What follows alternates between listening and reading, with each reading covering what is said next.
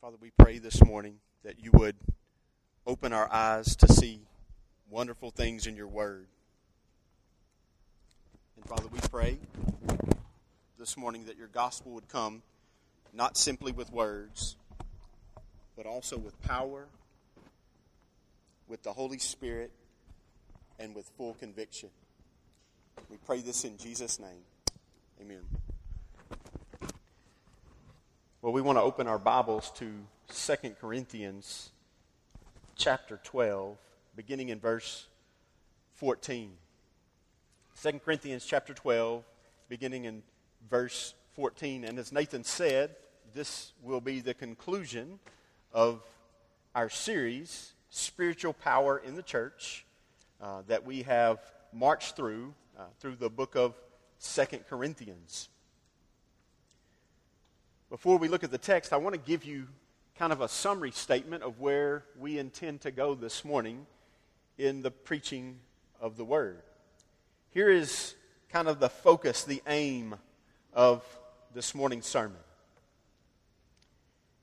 Sharing the gospel from a heart of love, integrity, and humility reveals the offense of sin and displays the power of God in the gospel by testing, instructing, and sanctifying those who believe. Well, that's a long sentence, so let me repeat it, and then we'll look at the text together. Sharing the gospel from a heart of love, integrity, and humility reveals the offense of sin and displays the power of God in the gospel by testing, instructing, and sanctifying those who believe.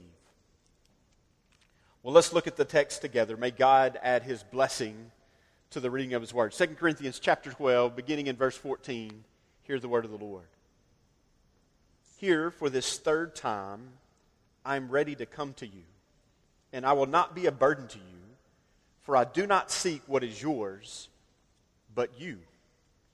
For children are not responsible to save up for their parents, but parents for their children. I will most gladly spend and be expended for your souls. If I loved you more, am I to be loved less? But be that as it may, I did not burden you myself. Nevertheless, crafty fellow that I am, I took you in by deceit. Certainly, I have not taken advantage of you through any of those whom I have sent to you. Have I? I urged Titus to go, and I sent the brother with him.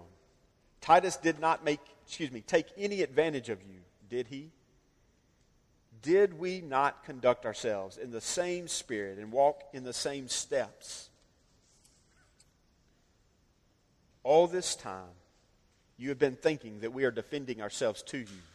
Actually, it is in the sight of God that we have been speaking in Christ, and all for your upbuilding, beloved. For I am afraid that perhaps when I come, I may find you not to be what I wish, and may be found by you to be not what you wish. That perhaps there will be strife, jealousy, angry tempers, disputes, slanders, gossip, arrogance, disturbances. I'm afraid that when I come again, my God may humiliate me before you, and I may mourn over many of those who have sinned in the past and not repented of the impurity, immorality, and sensuality which they have practiced. Chapter 13. This is the third time I'm coming to you. Every fact is to be confirmed by the testimony of 2 or 3 witnesses.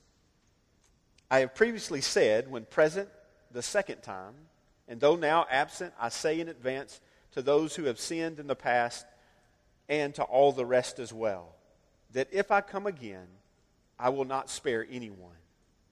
Since you are seeking for proof of Christ who speaks in me, and who is not weak toward you, but mighty in you, for indeed he was crucified because of weakness, yet he lives because of the power of God. For we also are weak in him, yet we will live in him because of the power of God directed toward you. Test yourselves to see that you are in the faith. Examine yourselves. Or do you not recognize this about yourselves, that Jesus Christ is in you, unless indeed you fail the test? But I trust that you will realize that we ourselves do not fail the test. Now we pray to God that you do no wrong. Not that we ourselves may be approved, but that you may do what is right, even though we may appear unapproved. For we can do nothing against the truth, but only for the truth. For we rejoice when we ourselves are weak, but you are strong. This we also pray for, that you may be made complete.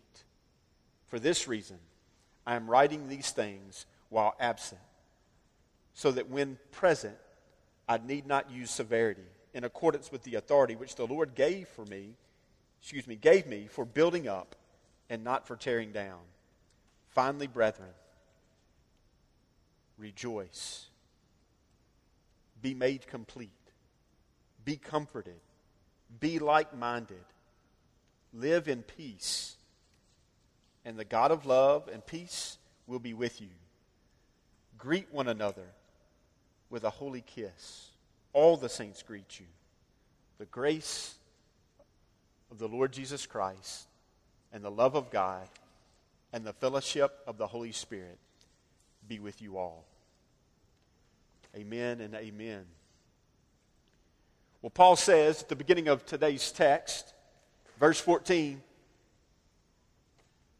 "Here for this third time I am ready to come to you." Paul begins the conclusion of his letter by saying to the church in Corinth that he was ready to come to them again. Well, what made Paul ready at this moment, in this time, to return to Corinth? Well, I want to submit to you three major reasons, and those will be our 3 points in today's sermon, that Paul was ready to return to the church in Corinth at this time. Number one was Paul's heart for the church. Paul's heart for the church. Number two, he wanted to see the power of God at work among them. The power of God. And number three, he wanted to see the fruit of the gospel. So Paul's heart for the church, the power of God, and the fruit of the gospel. The heart of love and integrity and humility motivated Paul to return to the Corinthians. Paul was also motivated to return by the unrepentant sin of Corinthians, their need for gospel reform, and the very power of God to be on display. Paul wanted to return to observe, to see those things at work. And finally, Paul was motivated to return to see the Corinthians in order to test their faith, to instruct their behavior, and to build them up in Christ. Paul was the father of these saints. He started this church as a frontier missionary. He helped lead these people to faith in Christ, and as was Paul's custom, he equipped leaders, and then he moved to the next frontier. While serving elsewhere, Paul receives a letter explaining that there were issues in the life of the church. To be clear about those issues, sin was present. Unrepentant sin was present in the life of the church. And it was being carried out in open. So he wrote his first letter to correct these problems. And unfortunately, based on the content of this letter, 2 Corinthians, that we're now preaching through for the last several months, his first letter of correction, which is 1 Corinthians, did not accomplish the aim intended, at least not for all, as some, perhaps many, did not accept Paul's teaching and warning against particular sin. They didn't see Paul as authoritative. According to chapter 2 of this letter, Paul pays them another visit, which he says caused them much sorrow, for the purpose of correcting, again, those sins. So he shows up in person to deal with what his first letter had failed to do. And following his second sorrowful visit, he pens this second letter. So he's made 2 trips now, and now he's writing his second letter to the church in Corinth. And this letter, as we push through it, you can see is written in anguish. And there's no doubt that tears were spilled as he wrote. Because some remained unrepentant. And by doing so, by remaining unrepentant, they not only were rejecting his apostolic ministry, but by doing that, they were also rejecting the gospel of God himself. So when Paul says he's ready to come to them for the third time, it was with a single agenda in mind: to love the saints with the truth of the gospel for the sake of their soul. The same reason he planted the church. The same reason he wrote the first letter. The same reason he made the second visit. The same reason he wrote the second letter. And for the third time, he's going to visit for a single purpose: to love them with the gospel for the sake of their soul. Can you imagine Paul's pain? He's loved this church with his life, and yet he was being rejected. He was telling them the truth, but they were believing the lies of others. He was freely giving what was of greatest value to them, Christ and his life for Christ's sake, and yet they were paying for that which was harmful. As adults, we have the advantage that we lacked as young people. We have the great wisdom of experience on our side. We have the wisdom of retrospect. How many times have you said, if I would have only known that before? Or if I was in those shoes again, I would have done things differently. We've all made those kind of comments because we realize things now that we didn't know before.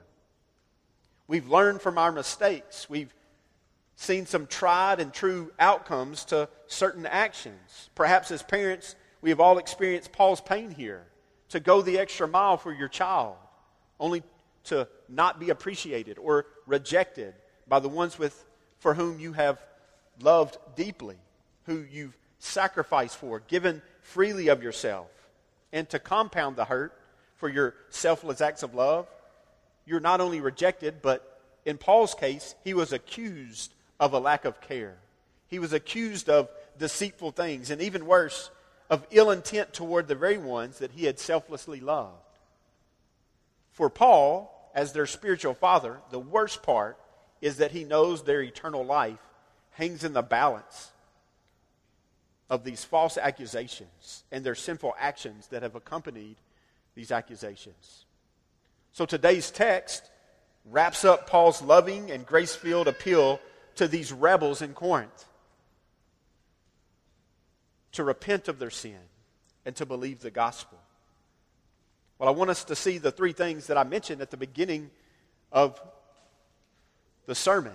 The first thing that I want you to see this morning is the heart of the gospel appeal that Paul makes. There's a heart behind it. Paul's heart behind this gospel appeal that he makes. Look with me in verse 14. He says, "Here for this third time I'm ready to come to you, and I will not be a burden to you. For I do not seek what is yours, but you. For children are not responsible to save up for their parents, but parents for their children. I will most gladly spend and be expended for your souls. If I love you more, am I to be loved less?" At the very heart of Paul's missionary journeys was his godlike, fatherly love for the souls of men. Paul loved people, and he cared very deeply about the souls of the people that he came across. All the travel, sleeplessness, hunger, hardships, beatings, shipwrecks, you know the list, persecution, abuse that Paul suffered, were wrapped up in a stronger motive than any of those difficulties could mount. So no matter what came against Paul, that long list of trials that Paul went through did not equal the love that Paul had in his heart for the saints that he preached to. Paul loved the souls of others more than he loved his own life. And according to the text, Paul was seeking people. And in particular, he was seeking the good of their soul. That's what Paul cared about.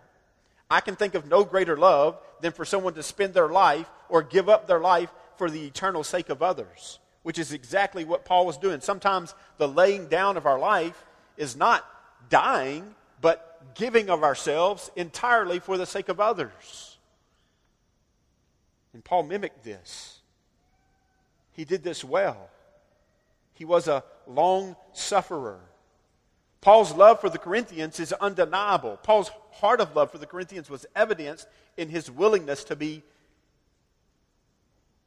never a burden to them. To never be a burden to the church. He refused to seek what he could have rightly requested: wages for his labors. Paul demonstrated God's love to the Corinthians by caring primarily about them and their souls above all else. He concludes in verse 15 by asking a very convicting rhetorical question.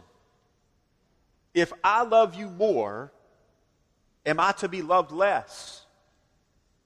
Well, I don't think it takes a genius to figure out the answer to the question that Paul's asking.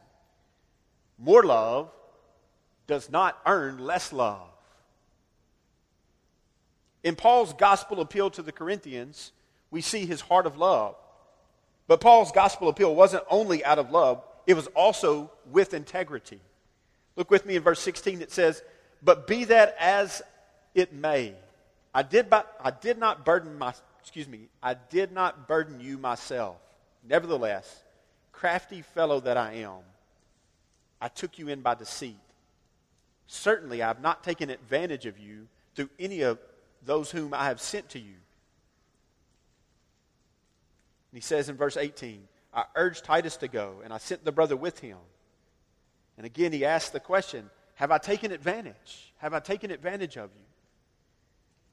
And he concludes those series of questions by saying, did we not conduct ourselves in the same spirit and walk in the same steps? Did myself, Titus, and this other unnamed brother not all conduct ourselves in the same way? Was our character not in unison? Was our message not the same? What Paul is communicating here is that every action that Paul performed among them, and even the ones he performed in his absence, had been full of integrity, unlike the accusations that were being made against him. And Paul's sarcasm in verse 16 may not be so obvious in our English translation, especially if you're reading from the New American Standard like I am this morning. But I think the ESV helps us to understand the sarcasm a little better. Here's the way the ESV reads 2 Corinthians 12:16. "But granting that I myself did not burden you, I was crafty, you say, and got the better of you by deceit." What Paul's saying is, this is the accusation that's made against me. He's not calling himself crafty. He's saying, this is the accusation that you say about me, that I was crafty, that I deceived you. And Paul rejects that. Paul is saying, you're accusing me of craftiness and deceit, but nothing could be further from the truth. He invites them to investigate his actions, to even investigate the actions of the brothers that he sent on his behalf. Paul invites a full investigation of his conduct and his walk with the Lord before them. He says, investigate me. Saints, let me add a word of caution to us here. If you ever find yourself trying to conceal things from those around us, you're playing with fire. God's people always welcome investigation into their life and conduct. Let me be even more specific, if I may, for a minute. Our cell phones and computers should be free for others to investigate. Our search history is fair game to our spouses. Christians don't delete their viewing history because they have nothing to hide. Students, your electronic devices should never contain anything that you feel the need to conceal from your parents. Nothing. Simply put, our conduct and character should be put on full display. And if there are things that you feel necessary to conceal, then you're living in sin, and your immediate repentance is required. Paul says, I'm an open book. fully investigate me. Investigate Titus. Investigate this other brother. Investigate us all you want. If you know the Lord is speaking to you about this matter and you feel the weight of the Holy Spirit's conviction, I want to invite you to listen carefully to the remainder of the sermon, because Paul addresses very firmly this issue, yet with much encouragement and hope for all who may have sinned in this area. At the root of Paul's gospel appeal is a heart of integrity. He's saying, you can investigate me through and through, and you're going to find nothing but integrity. I want you to see a third and final attribute that was at the heart of Paul's gospel appeal. Not only did he love the church, not only was he acting with integrity, but he also had a heart of humility. And I want you to see that in verses 19 through 21. He says, all this time you've been thinking that we were defending ourselves to you. Actually, it is in the sight of God that we have been speaking in Christ, and all for your upbuilding, beloved. For I'm afraid, he lists two fears here, verse 20 and 21. For I am afraid that perhaps when I come, I may find you to be not what I wish, and may be found by you to be not what you wish, that perhaps there will be strife, jealousy, angry tempers, disputes, slanders, gossip, arrogance, and disturbances. And then he lists the second fear. And I'm afraid that when I come again, my God may humiliate me before you, and I may mourn over many of those who have sinned in the past and not repented of the impurity, immorality, and sensuality which they have practiced. What may have seemed like a defense of self was in actuality a loving appeal by God through the Apostle Paul for the church in Corinth to repent. Paul wasn't exalting self or even tearing down the Corinthians. He was speaking in Christ for the building up of the saints. Paul says that he's afraid that when he arrives in Corinth, that he's going to find sin present in them. It's his fear. As a spiritual father, the thing that he trembled about most was arriving in Corinth to find them in sin. He gives this list of sins that he fears he may discover at work among them: strife, jealousy, angry tempers, disputes, slanders, gossip, arrogance, and disturbances. They're all signs of spiritual immaturity. He was afraid that he was going to find them immature in their faith. Part of the reason he had this concern was they had proven their immaturity. They hadn't matured enough yet to become generous givers, as we saw in chapters 8 and 9. They had proved themselves to be immature because they were still living in sin that even the world considered wicked. They had proved themselves to be immature because false teachers easily walked in among them, spread lies, and the Corinthians were confused. So all these examples of their immaturity had Paul on red alert that when he returned for this third time, he might find them as their spiritual father, one who had invested in them, that they would still be immature. And he was concerned. These types of sins, though not acceptable in any way, which is why Paul lists them, are examples of immaturity among believers. Perhaps old sinful pathways that they had lived in for years before their conversion.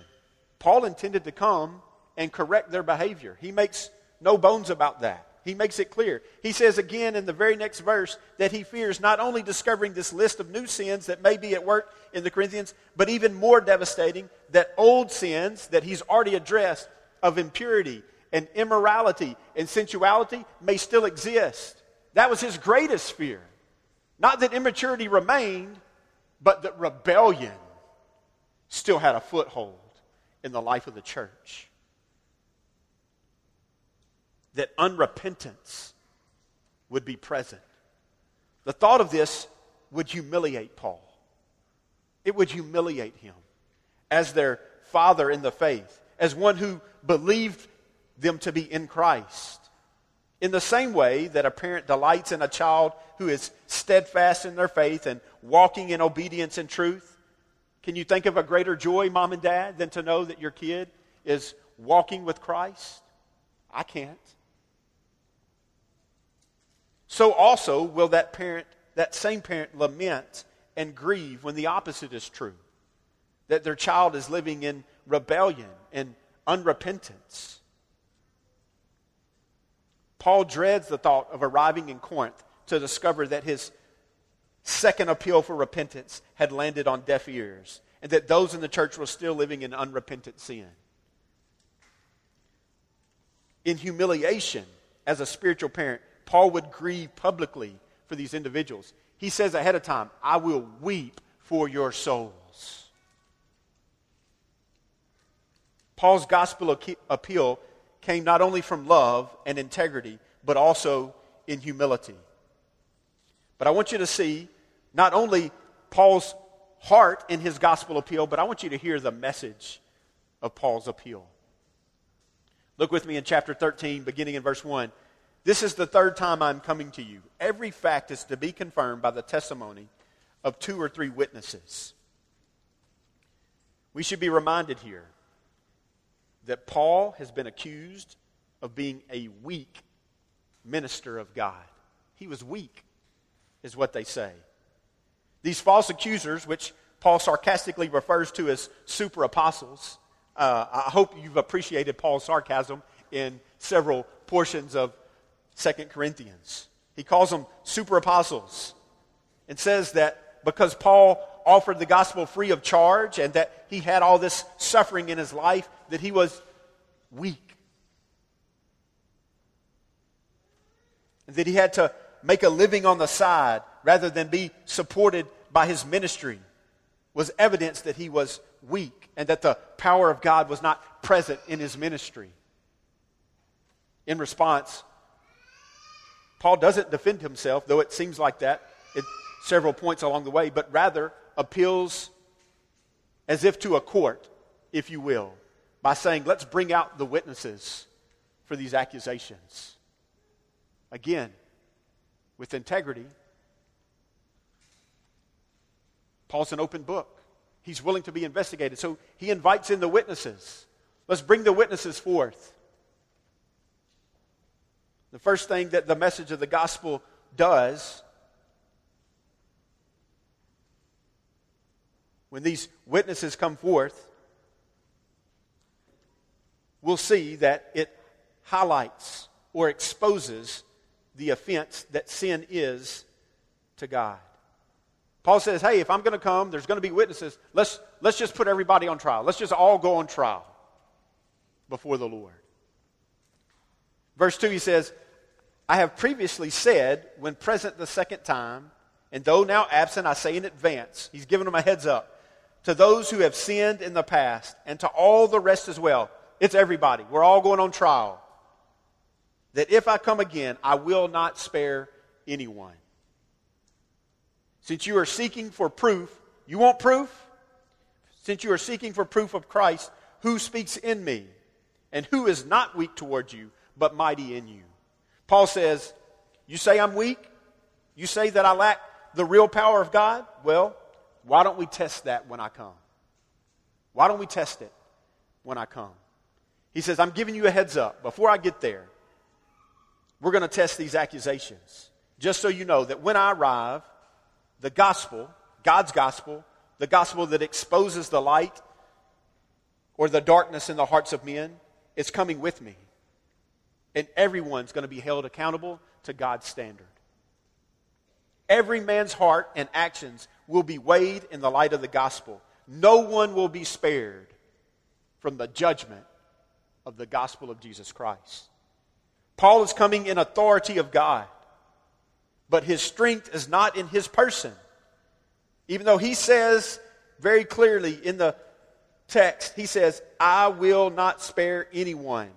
Paul's not speaking from his strength, his person, but rather from the power of the gospel that he preaches. They wanted proof of the power of Paul's gospel, of which he boasted in his letters. The Corinthians would discover the proof of Christ in Paul through the gospel message he had already preached, he had written about, and was going to preach about again. Paul admitted that he himself was weak. He was boasting in his weakness.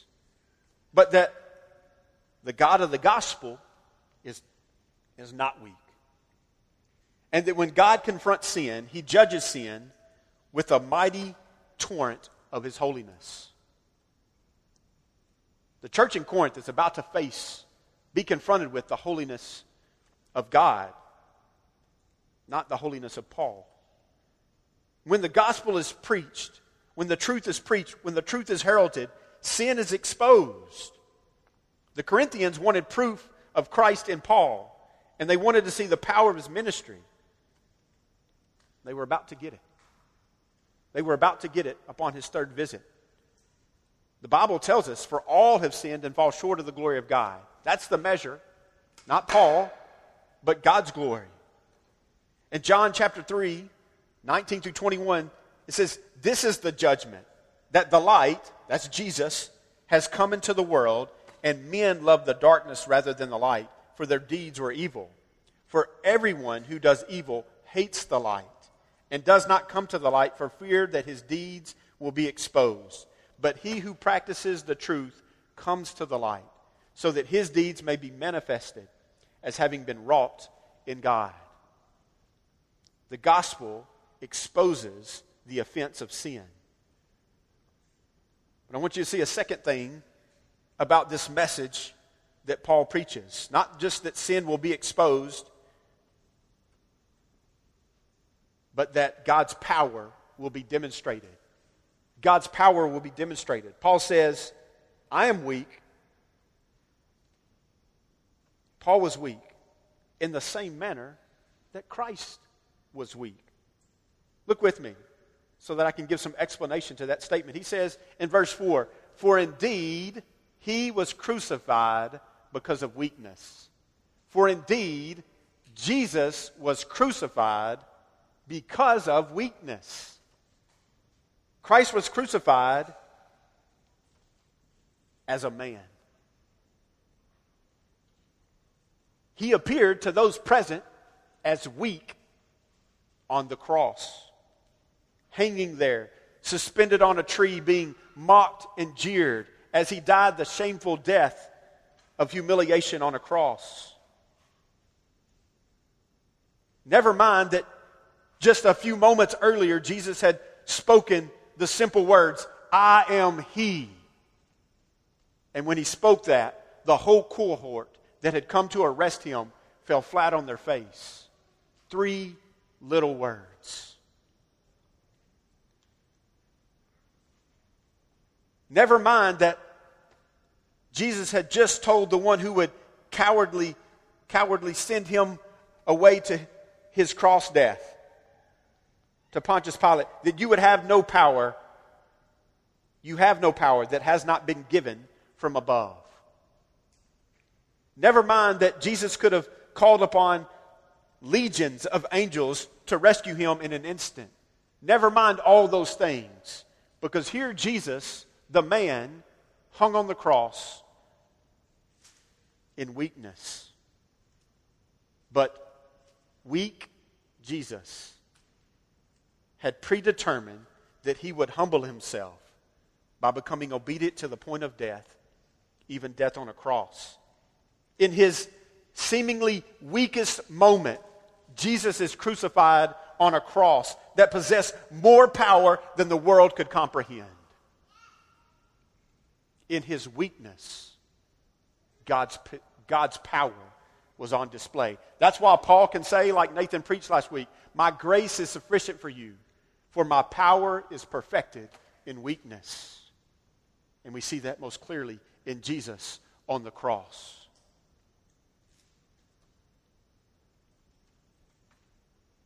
When in reality, the only weakness that Jesus possessed was the weakness imputed to him by his fellow men through their inability to abstain from sin.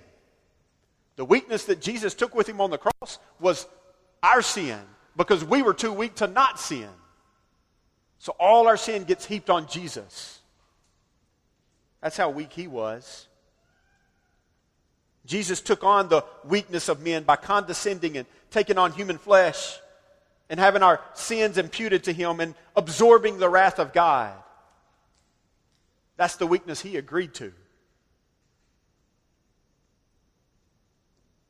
In this same book, he made him who knew no sin to be sin on our behalf, so that we might become the righteousness of God in him. Jesus had to die in weakness in order for us to be saved. In the same manner, Paul says that he was giving his life for the salvation of others. He was suffering like Christ for the sake of others, so that their souls might know the truth of the gospel. And what appeared like weakness in the life of Paul to the Corinthians was actually Paul trying to be a conduit of God's grace and power to their lives.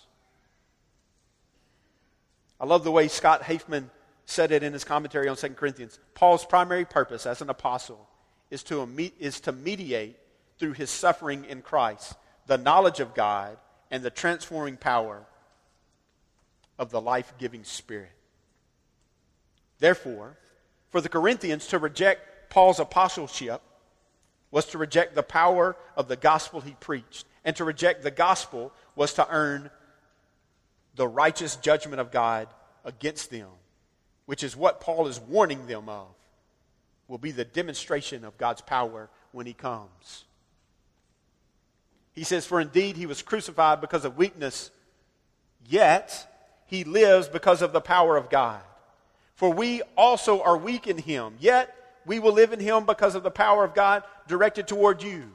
I don't know if you caught that, but there's three very important words right after the text that we just looked at. For indeed he was crucified because of weakness, yet he lives. Yet he lives. Praise God, Grace Church. Yet he lives. Because of the power of God, death was not victorious over Jesus. Think about all the precautions that the enemy took to keep Jesus in the grave. The stone, the seal, the guard. Yet none were able to detain him as a prisoner in the grave. But Jesus burst forth in glorious power. Christ's power is the power of his resurrection, which vindicates his weakness and vanquishes his foes. Paul says, we're all weak. So that when I come to you, if you think that you're strong in Christ, you're mistaken. We're weak. We're in need. We need the power of God to be at work in us. The power of God directed toward the Corinthians is the message of the gospel, and it is either redemptive or condemning. The reality of Christ's death and resurrection is good news to those who believe. But if you reject that gospel,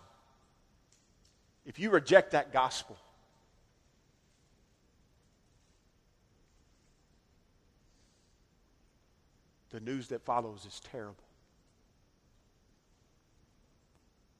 Listen to me, students.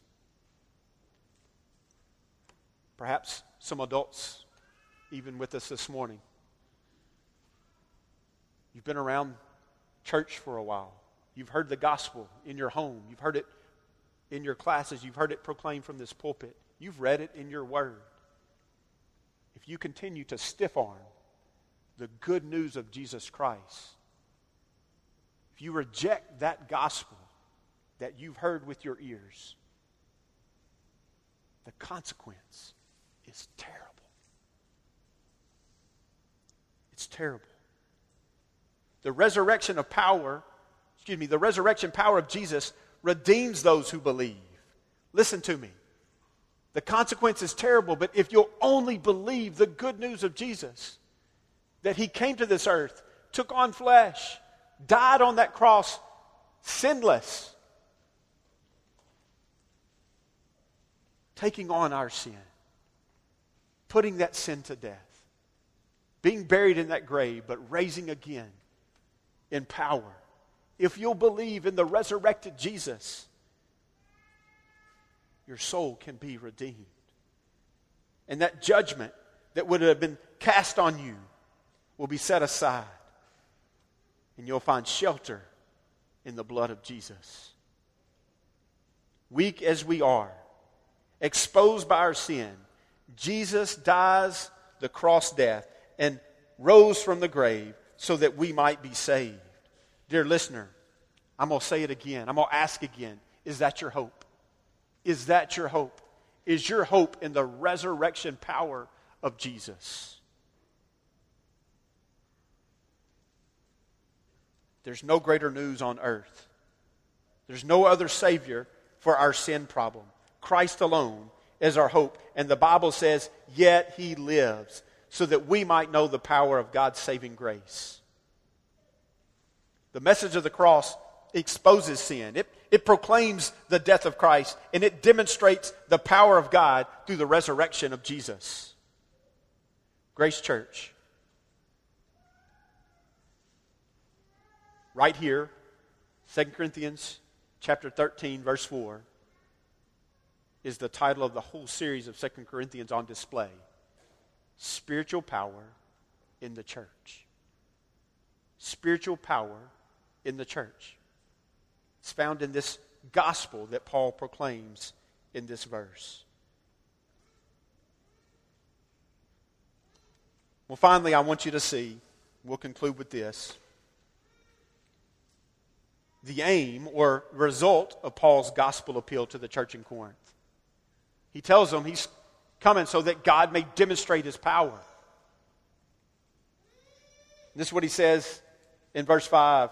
He gives us three really aims of his gospel appeal. Verse 5 says, test yourselves to see that you are in the faith. Examine yourselves. Or do you not recognize this about yourselves, that Jesus Christ is in you, unless indeed you fail the test? But I trust that you will realize that we ourselves do not fail the test. What is the test? It's a simple test. Here's the test. You ready to take it? You ready to take Paul's test? Is Christ in you? Is Christ in you? That's the test. Is Christ in you? Is He really in you? After further examination, he asks again, examine yourselves. It's the same question. Is Christ in you? Paul was humbly asking the church in Corinth to consider, is Christ in you? And he had the fear, as we spoke, that he might return and find some in unrepentant sin, which would prove that they had failed the test. That indeed, though he thought at one point Christ was in them, that he would find in actuality that Christ is not in them. Listen, there's nobody who's a member of this church that we as a body didn't believe was in Christ. We believe that we're all in Christ who are members here at this church. But it is certainly possible for us flawed men to miss what's truly in the heart of man. It's possible to be a member of a church like the members in Corinth in Paul's day, who I think probably had a pretty good idea about who was in Christ and who was not in Christ. But it's certainly possible that some would fail the test by living in unrepentant sin. So I'm going to ask again, saints, is there unrepentant sin in your life? And if there is, will you repent? Will you repent? Do not fail the test. Prove Christ is in you. Oh God, will you spare everyone in this room from such fate that some of these in Corinth faced? Father, will you be gracious again and cause us by faith to rest in your saving grace? And again tomorrow when we wake up, will you grant us faith to believe, to continue to believe that you will not let us go? And Father, I'm praying right now, right in the middle of this sermon, I'm praying for those who have been excommunicated from this body. Father, we plead with you. Father, we plead with you that you would grab their attention. Father, that you would cause them to repent of their sin, that they have firmly dug their feet in the ground and refused to repent. Father, I pray that you would break those hard hearts and that you would grant them repentance. God, we can't convince them. We need your Holy Spirit to do a mighty work in the hearts of those who have been removed from this body. Lord, would you be gracious to them? Father, we weep for them. Our hearts are broken. Father, would you grant repentance? Oh God, be gracious. Amen. Well, I want you to see that every time the gospel is preached, our faith will be examined. Every time you hear the gospel afresh, you should be encouraged. Your faith is going to be tested. And you should find, if you're in Christ, that it's a message of hope and joy and rest, not conviction. Look with me in verse 7. He says, "Now we pray to God that you do no wrong, not that we ourselves may appear approved, but that you may do what is right, even though we may appear unapproved." So Paul appeared unapproved, right? This message of unapproval. Paul's apostleship was being accused of being false. And what Paul says, whether you think I'm unapproved or not, right? No matter how it may appear, what I care about is whether you're doing what is right. He says in verse 8, "For we can do nothing against the truth, but only for the truth." Paul only had one motor that went one way. It was all for the truth. All for the truth. I want you to see that's exactly what Paul's holding out before him here. It's the truth of the gospel. It's the truth about Jesus Christ, that it exposes sin, that through his resurrection we can be saved, right? Paul keeps holding it out for him, and he says this should instruct your actions. This should cause you to do what's right, that we may know that we are in Christ. Not only that we believe the truth, that's why Paul thought that many of these were in Christ, but that our actions would support what we believe, that we would bear fruit in keeping with repentance. Whether they approve of Paul or not was really not the issue, though certainly their rejection of Paul meant they were rejecting the gospel. We can do nothing against the truth, Paul says. His life mimicked the truth. Every time the gospel is preached, we will be instructed to do what is right. And then here's the last thing in our final point here. The aim of Paul's gospel appeal was not only to test our faith and to instruct our actions, but to sanctify our hearts. The third aim was to sanctify our hearts. He says, "For we rejoice when we ourselves are weak." Harkens back to last week's text. "But you are strong." Sarcasm again. "This we also pray for, that you may be made complete," that you may be sanctified. "For this reason I am writing these things while absent, so that when present I need not use severity, in accordance with the authority which the Lord gave me for building up and not tearing down." Paul was trying to build them up. He was trying to assist in their sanctification. He was pleading with them to consecrate themselves before the Lord. And he tells us how to do that. Those being sanctified have two distinct qualities. They rejoice in weakness, and they are made complete. They rejoice in weakness. Listen, saints. Nathan said it last week. We rejoice in weakness. We boast in our weaknesses, because in our weakness, the power of God is present. We're humbled. We see our need, and we depend entirely on the gospel. So I'll say it again like we said at the beginning. Sharing the gospel from a heart of love, integrity, and humility reveals the offense of sin and displays the power of God in Christ, in the gospel, by testing our faith, by instructing our actions, and by sanctifying our hearts. Well, what's our application? How do we apply what Paul spills out? Well, there's a few verses left. to help us down that path. He says, finally, brethren, rejoice, be made complete. Isn't that what he just said? He repeats himself. Must be important. Rejoice, be made complete, be comforted, be like-minded, live in peace, and the God of love and peace will be with you. Greet one another with a holy kiss. All the saints greet you. He says, rejoice in your weakness. Here's my challenge. Go home, get before the Lord, and ask Him to expose your weaknesses. Show me your weaknesses. Ask God to show me my weaknesses, God. And when He reveals them, praise Him.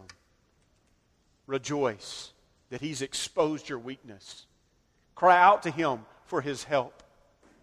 Hope in the gospel because of your weakness. And be sanctified. Well, that's what you do for yourself. But there's a couple of applications, I think, for one another as well. Like Paul, we want to build one another up. So here's assignment number 2. Not only seek the Lord about your weaknesses, but assignment number 2, ask God to show you ways to build others up in Christ. To build others up in Christ. To bless one another like Paul does, like we'll conclude this sermon series when he says, the grace of the Lord Jesus Christ and the love of God and the fellowship of the Holy Spirit be with you all. May that be true, O saints of Grace Church. Let's pray. Father, we ask that you would be gracious to us. Father, we do pray that we would experience what Paul asked for the Corinthians, that we would know the grace of the Lord Jesus Christ, that we would know the love of God and the fellowship of the Holy Spirit. Father, be with us, we pray. We ask this in Jesus' name.